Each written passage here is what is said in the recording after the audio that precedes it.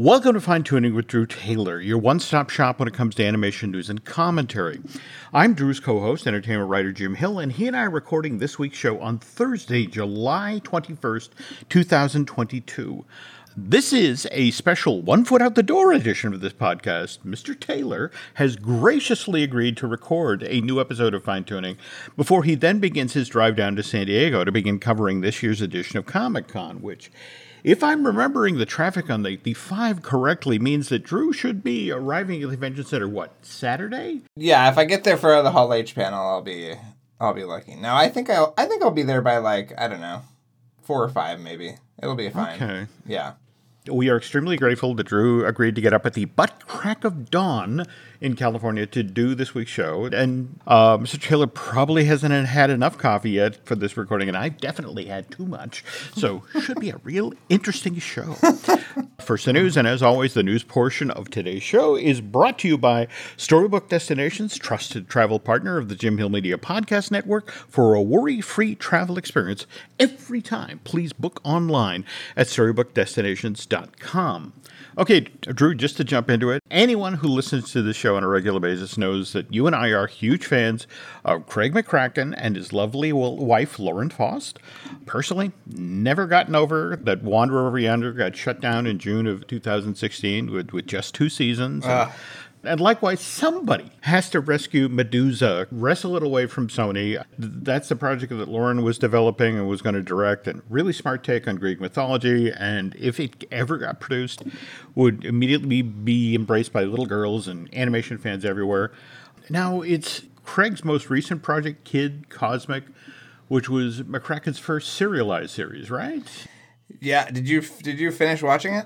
I have to finish season 3, which dropped in February.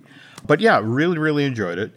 Did you see the news about the Powerpuff Girls and Foster's Home for Imaginary's Friends reboot? Reimagining? I thought it was interesting that he is going back to the well and reimagining these, because I think he's one of the most creative people in animation. It's kind of a shame that he's going back to previously created things, but I also thought it was interesting that he's using the Hanna-Barbera Europe studio to do it. Yeah.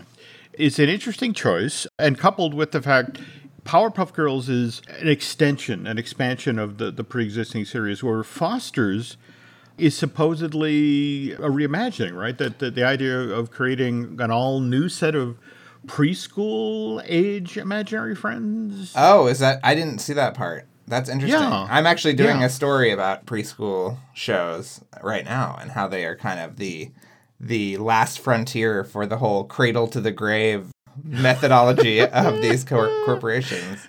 Oh, you are going to have so much fun. I actually talked to people who worked on Batwheels, Bugs Bunny Builders, and an executive at Warner Brothers who kind of talked me through the process. Because I just watched that clip of Bugs Bunny Builders, and it's interesting. I am looking forward to this story. Well, they have to serve so many masters because they also have an educational program within each show. But wasn't it 2020 that there was the announcement of that live action version of Powerpuff Girls, only now they were teenagers?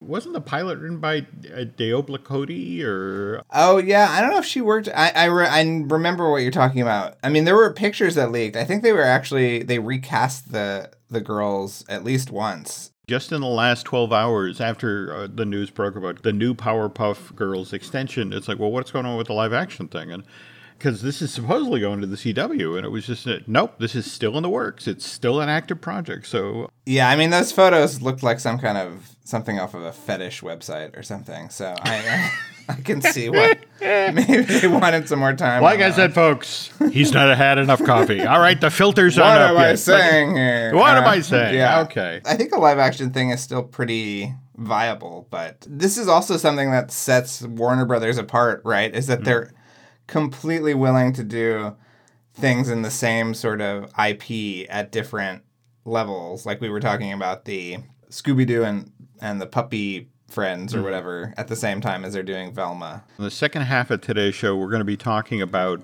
the DC original movies, which, again, if you think about, you look at things like Todd Phillips' Joker or Matt Reeves' The Batman, and the Batwheel show in development at the same time. This fall, we're going to see the Batman and Superman Battle of the Super Sons. It's just sort of like, do you want a hamburger? Do you want vichyssoise? We have the same ingredients. We'll use it in a couple different ways. So now, doubling back to your drive down to Comic-Con, what do you do in the car? Do you listen to podcasts, audiobooks? Well, I'm actually driving down with a friend, so I think we're just going to catch up. I don't see people very often, Jim, so I'm sure I will be gabbing on the way down. Well, cool. Yeah. All right. The reason I was asking about audiobooks is, again, I finally got my copy of the Disney Revolt, The Great Liberal War of Animation's Golden Age, and I have started reading it.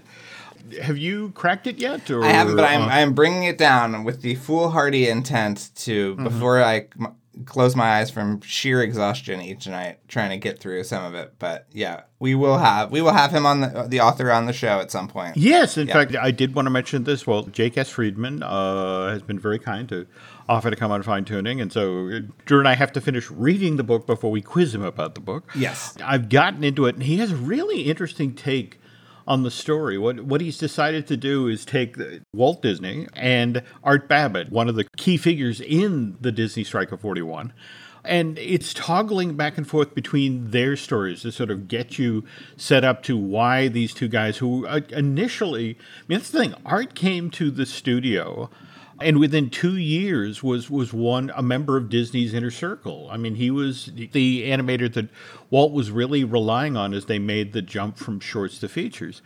And to have Art be the one who was leading the strike against the studio was the ultimate betrayal for Walt. It's a 322-page hardcover. Really enjoying it. I've already heard, in reading this thing, I've already heard stories I've never heard before. So Friedman really did his homework, so well worth seeking out. Another book I'm pretty sure you're going to want to get your hands on, Drew, is Hollywood Ending, Harvey Weinstein, and the Culture of Silence. Ken Achiuleta, the author of this book, did brand new interviews with people like Michael Eisner, Jeffrey Katzenberg, and Peter Murphy, who is the head of strategic planning at Disney, and basically gets them to admit that they turned a blind eye to a lot of Harvey's more reprehensible behaviors. And, really? Yeah. He was making a lot of money for us. And when award season rolled around, we took home a lot of statues. So it was like, what's interesting is Ken walks you through the stuff that finally made them decide to turn against Harvey. And some of the stuff was Harvey's sexually abusing women and doing inappropriate things in hotel rooms in New York. But, when he comes out to California and he smokes in the hallways at Disney, that's it. It's one of these things. We have no smoking signs all over the Burbank studios, and he's being disrespectful. So we need to figure out what to do with Weinstein. And it's like, so smoking's the thing that's too far, not that he's doing awful things to actresses. He besmirched the Michael Graves building. I mean, that's really... Well, there you go. All right. And finally, a third book here in my summer reading pile. This past Tuesday, picked up a copy of Don Bluth's Somewhere Out There, My Animated Life. And Drew, you've read. Yeah. There we go. That's the appropriate noise, okay? I would say that people should think twice maybe before picking it up. If you really want a deep dive into the movies that made Don Bluth so special, the stories that you were probably looking for, they just aren't there in this book. I will say. You're not wrong. You are not wrong. 374-page softcover book from Smart Pop. Think about the animation history that Don was personally involved in. And that's what's so weird about this book. He will literally walk up to a story that you want to hear and then veer off. Not even any good Xanadu anecdotes, Jim. It seems like this book is not written for an animation fan. This is more written for folks who go to the Church of the Latter-day Saints. It's more, it's Don sort of writing the story for that audience, don't you think? Or... Yeah, I really didn't know what to make of this book, Jim. I was absolutely mystified. I think I started reading it before you, and I just said, whoa, watch out.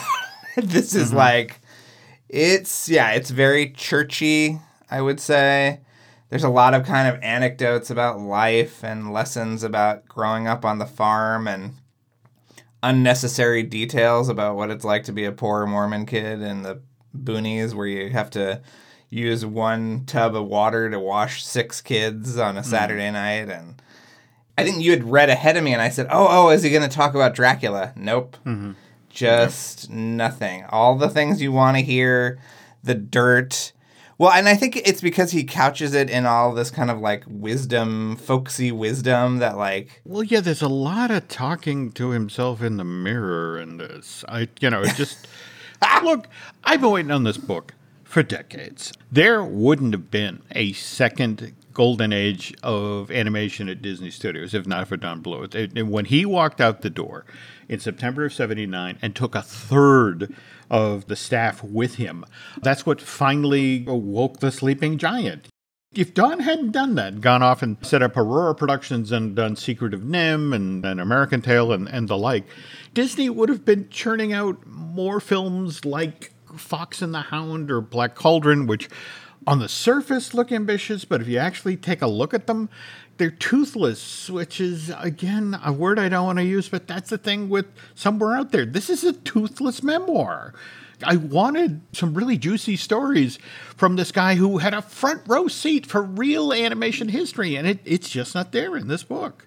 Yeah, and a guy who often acted like a complete ass, and like that is something that is not dealt with at all. I mean, what he did to Disney was pretty questionable, I would say. Like kind of rounding everybody up and leaving on his birthday as this kind of sign that he was going to strike out on his own. I mean, there's just no grappling with any of this. I mean, how many companies did he bankrupt, Jim? I mean, come on. Like, these are things that if I were looking back on my life, I would maybe grapple with. But there is just nothing. Yeah, but again, spends a lot of time talking to himself in the mirror and talking about hubris. You know what's weird, Drew, is this suddenly makes me nervous for the Dick Nunis book that's coming out in October of this year, The Waltz Apprentice, Keeping the Disney Dream Alive. I mean, I've been waiting for decades for that one, too. And what happens if Dick doesn't deliver the goods? Jim, a Dick not delivering the goods has been a problem for... since time immemorial. Okay, kids, moving on here. Like I said, no filters. Haven't had enough coffee. I'm so sorry. I have a little bit of news for you, Jim, that just broke, that I just saw on Twitter. Ooh, what? Steve Carell made $12.5 million for his role as Gru in Minions: The Rise of Gru. Wow. I think you and I could have done it with some, voice modulation. I cannot believe that. How many Minion films are? We've got the first 3 Despicable Me's. We've got the first Minions, and now we have the 5th. And with another Despicable Me coming in, next year or 2020? I think next year, yeah. Yeah. Okay. Given the billions that the series has, the fact that Mr. Carell, please show up, stay in front of the mic for a couple of hours. And then, face it, half of this job is then now you go on Good Morning America. Now you go on The Tonight Show. I will say he was a good sport when it came to the press tour. Yeah. Because he's the only one that can go on it for a Minions movie, right? What are you going to put, Pierre Coffin out there and just have him mutter things to people?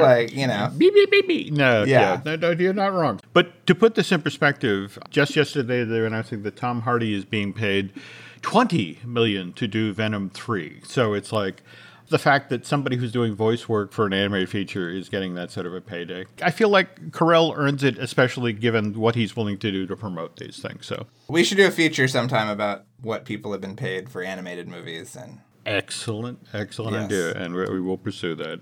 Beyond that, did you see that earlier this week Netflix released images for Scrooge: A Christmas Carol, the animated thing that's based on the 1970 live-action Scrooge that's coming out in December? Oh, I didn't see that it was based on the 70s version. I just thought to myself, an animated Scrooge, what a novel concept.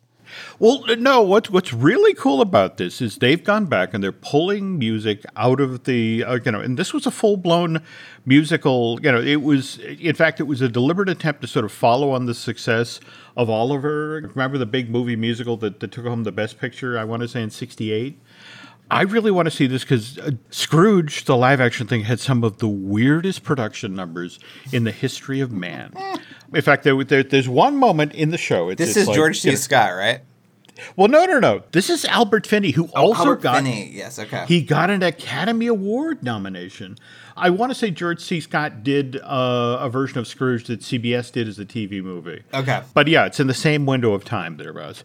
And I swear to God, Drew, the song that's performed in this part of the film actually took home an Academy Award nomination. All right, it's called Thank You Very Much. And it's the slums of London, and people are gathered outside of Scrooge's house, and they begin this bright, happy singing and dancing number, and Scrooge, who's observing this as with the ghost of Christmas yet to be. It's like, oh, they're happy, and they're happy because of me. And, what Scrooge doesn't realize is why everyone is singing and dancing and joyous is directly behind him as he's dancing in the street. They are carrying his coffin out of his house.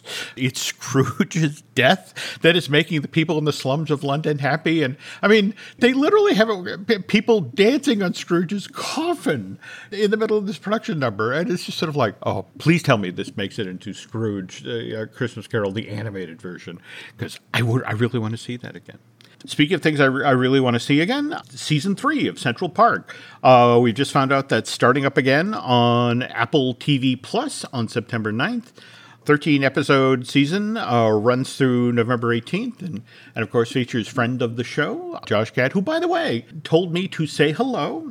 He's in New Zealand right now, and just answered a whole bunch of questions for me about Frozen Ever After, and I'll be using those for a feature I'll be doing on Disney Dish shortly. Did you see? It looks like Josh recorded some new stuff for the cruise ship too. Did he really? Because there's an animatronic Olaf that is carted around, much in the same style as our beloved Remy and the other forgotten members of the Living Character Initiative during dinner.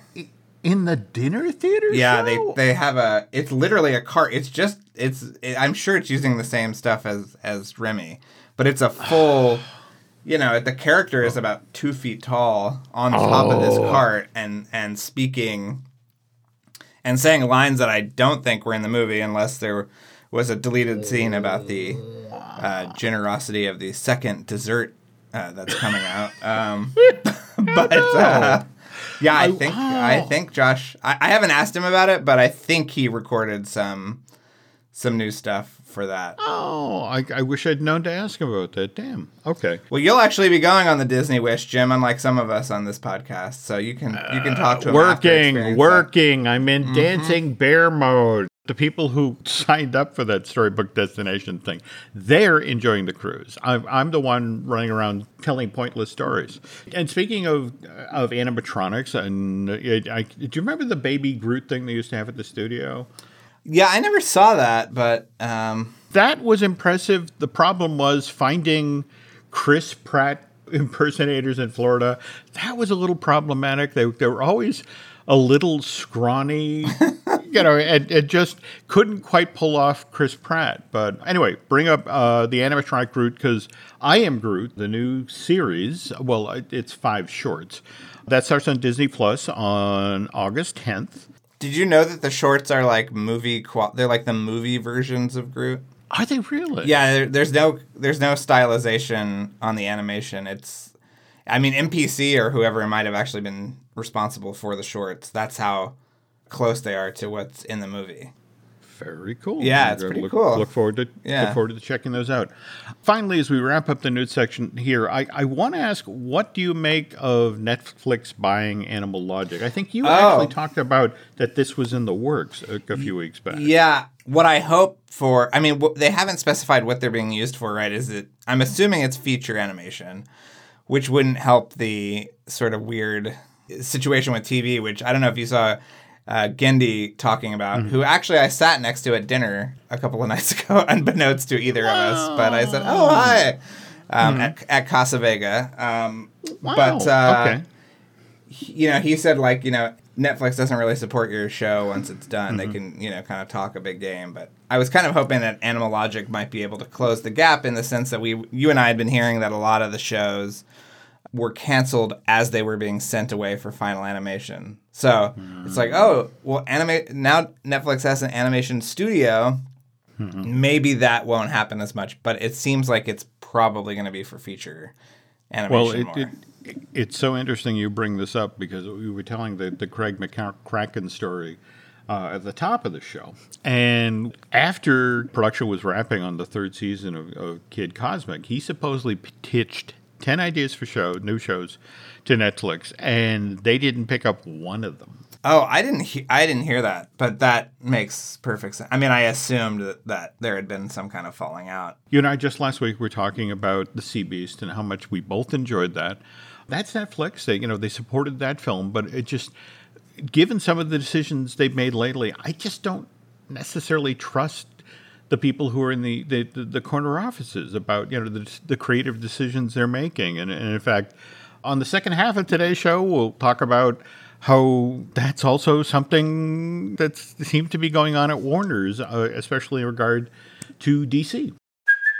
Hey, it's Kaylee Cuoco for Priceline. Ready to go to your happy place for a happy price? Well, why didn't you say so? Just download the Priceline app right now and save up to 60% on hotels. So whether it's Cousin Kevin's Kazoo Concert in Kansas City, go Kevin, or Becky's Bachelorette Bash in Bermuda, you never have to miss a trip ever again. So download the Priceline app today. Your savings are waiting.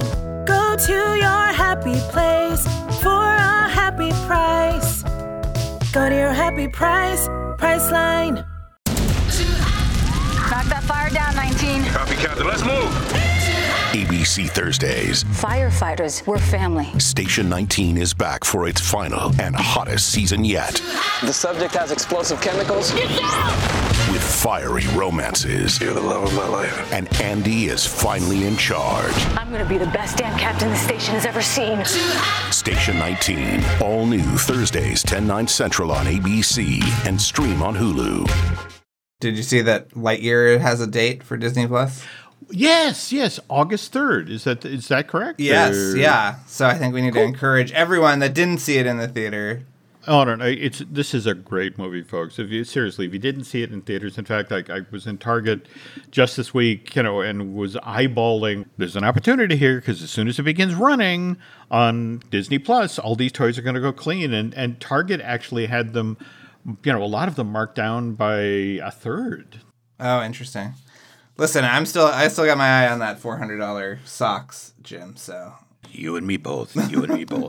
All right. So, Drew, what is your plan for this Saturday at Comic-Con? Because the Warner Brothers panel is in Hall H beginning at 10:15 a.m. And then the Marvel Studios panel isn't till 5 p.m. Now, I know you know people, so you don't necessarily have to camp out in Hall H and sit there for all of the panels in between. But given your wonderful Mission Impossible themed podcast, Light the Fuse, which, by the way, coming up on its big 200th episode. It's true. You're going to want to be in the Warner's panel to hear what Henry Cavill, who, of course, had made such a memorable appearance in Mission Impossible Fallout. You're going to want to hear what he has to say because he's supposedly talking about what's going to happen next with Superman. Well, yeah, I mean, the things I've heard about Superman in the upcoming DC universe does not lead me to believe that he would be there, but who knows? Okay. From what I understand, well, I shouldn't say it. I'll tell you off air what happens to Superman. But, yeah, I'm not going to be at DC, I don't think. I will be at Marvel, but, yeah, I'm very, DC has a lot of irons in the fire. It does, and we were talking about them at the top of the show. I mean, the Batwheels thing, but when you look at the Warner Brothers and DC, at least the live action side, it's kind of been erratic these last couple of years. I mean, you actually tweeted out, I had read it before you put it out, but I totally agree with you in regard to Tiana Siegel's piece that she did for the Rolling Stone about Zack Snyder's cut of Justice League and how the bots may... I will be throwing on Matt Belloni's podcast on the way down to San Diego, I'm sure, because he's talking to her about it on The Town, his Ringer podcast. But yeah, everyone should read Tatiana's great story. And she got a wonderful assist in that piece by Adam Ronsley. Some amazing reporting. There's also been a lot of talk about what's Warner's going to do in regard to The Flash, given that Ezra Miller can't seem to stay out of trouble, and this is supposed to be there's big summer blockbuster for the summer of 2023. In fact, that's supposed to hit theaters in June 23rd of next year. And it's just, there are some really good movies being made in the DC extended universe. I mean, Todd Phillips' Joker, Matt Reeves, the Batman. So it's not like everything's misfiring, but it just makes me kind of crazy that if you pivot to what Warner's animation group is doing with these DC original movies. In fact, this Friday night, folks can go to Ballroom 20 and watch the brand new DC original movie. In this case, it'll be Green Lantern, Beware My Power. You can see it up on a big screen just ahead of when this DC original movie goes on sale. In fact, it'll be showing up on store shelves Tuesday, July 26th. And then just 3 days after that, we get DC League of Super Pets. What have you heard about that, Drew? I haven't heard anything. I haven't seen it yet, Jim. I don't go until Monday morning when I get back, so I'm sure I'll be real alert for that one. It is a Jared Stern film. All right, and this is the guy who co-wrote the Lego Batman movie, the Lego Ninjago movie, and that's at least what I've heard. It was a funny script, as it went into production, and this is Jared directing, so I have high hopes. By the way, have you heard that Jared once wrote a Small World movie? This was in 2014, and for a time, John Turteltaub was supposed to direct. I remember the project. At one point, I believe it was just called The Cruise. The Cruise? Yeah. Oh, okay. I will do some digging, though. I have long thought about doing a piece about the unmade theme park-based projects of the Walt Disney Company and reaching out to everyone. By the way, Bill Stout has actually, through Brian Gahn, said that he is perfectly willing, A, to come on the show, and B, to talk. So he did a lot of concept stuff for Magic Kingdom. So we could get some cool stories here. That's interesting because I have struck up a friendship with one of the creative principals of that movie, and they have never seen Bill's work. So maybe we could get him to come on the show, too, and it could be this great unveiling of things. Ooh. Oh, I love this. Yeah. Planning in real time, folks. Again, this is why you don't want to get too much coffee into Drew. Right. Well, yeah, but you got to share your Brian's contact information with me before I head down there so I can go say hello to him and Bill. I will. Cool. But again, just to sort of double back on DC original films, I mean, these haven't been around all that long. First one drops back in September of 2007. This was Superman Doomsday. But there have been 47 of them to date. Catwoman Hunted was the most recent release. That hit store shelves back in February of this year. And, of course, Green Lantern, Beware Our Power coming up. And then, as I think we mentioned earlier in the show, Batman and Superman Battle of the Super Sons. That hit store shelves on October 18th of this year. But what's interesting is the next one, Drew. That's the 50th title in this series.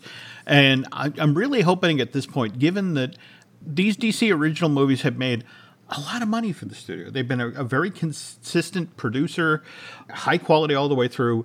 I'm really hoping for film number 50 that the team at DC original movies get their long-deserved moment in the spotlight. It's time to be recognized. Well, I know that internally they're sort of seen as the direct translation of a lot of these comic book stories. Mm-hmm. And I do give them credit for switching up the art style every so often. Oh, yeah. By the way, Batman and Superman Battle of the Super Sons will be the very first CG DC original movie. All the other ones up until this point have been hand-drawn, so it's going to be interesting to see, what the look of that one is. Have you watched The New Frontier, the Darwin Cook adaptation? I really enjoyed that, and largely because of the animation style. I mean, it's beautiful. They did a great job. folks, be sure to check this out. But again, I keep bringing up time because poor Drew has to pack and begin driving down the 5. So. I still got stuff to write, Jim. So that's how messed up I am. Yeah. Okay, so I have to stop talking. So, but before I stop talking, I need to remind you, if you're not listening to Drew's wonderful Light the Fuse podcast, which he does with Charles Hood, you are missing out on some truly amazing stories. And as I mentioned earlier in the show, they are coming up on their 200th episode, which Drew has clued me into what's coming. And seriously, you cannot miss this show, folks. Yeah, I agree. You should listen to the 200th. It is going to be mind-blowing. So that's all I can say. Yeah. All right. Now, we mentioned also that Drew tweeted out that amazing Rolling Stone story. So again, put a lot of folks in the know about that wonderful piece about the Zack Snyder version of Justice League and the role bots may have been played in that project going forward. But again, you'd only have heard about that early if you've been following Drew on social media. So, Drew, can you tell folks how they can do that? Sure. This is something you can do on Twitter and Instagram. Follow Drew Tailored like a tailored shirt. And there you go. You can find us on Twitter and Instagram as Jim Hill Media, and on Facebook as Jim Hill Media News. Finally, one last request here, folks. If you could do Drew and I a favor, if you could head over to Apple Podcasts and rate and review, well, not just the show you're listening to, fine tuning, but also Light the Fuse, that would be helpful. If you get over to Bandcamp and subscribe, that would be great as well. And that's gonna do it. So I'm going to shut up now so Drew can go finish writing whatever he needs to write and pack and begin the drive on the 5. So thanks again for listening, folks. We'll be back soon.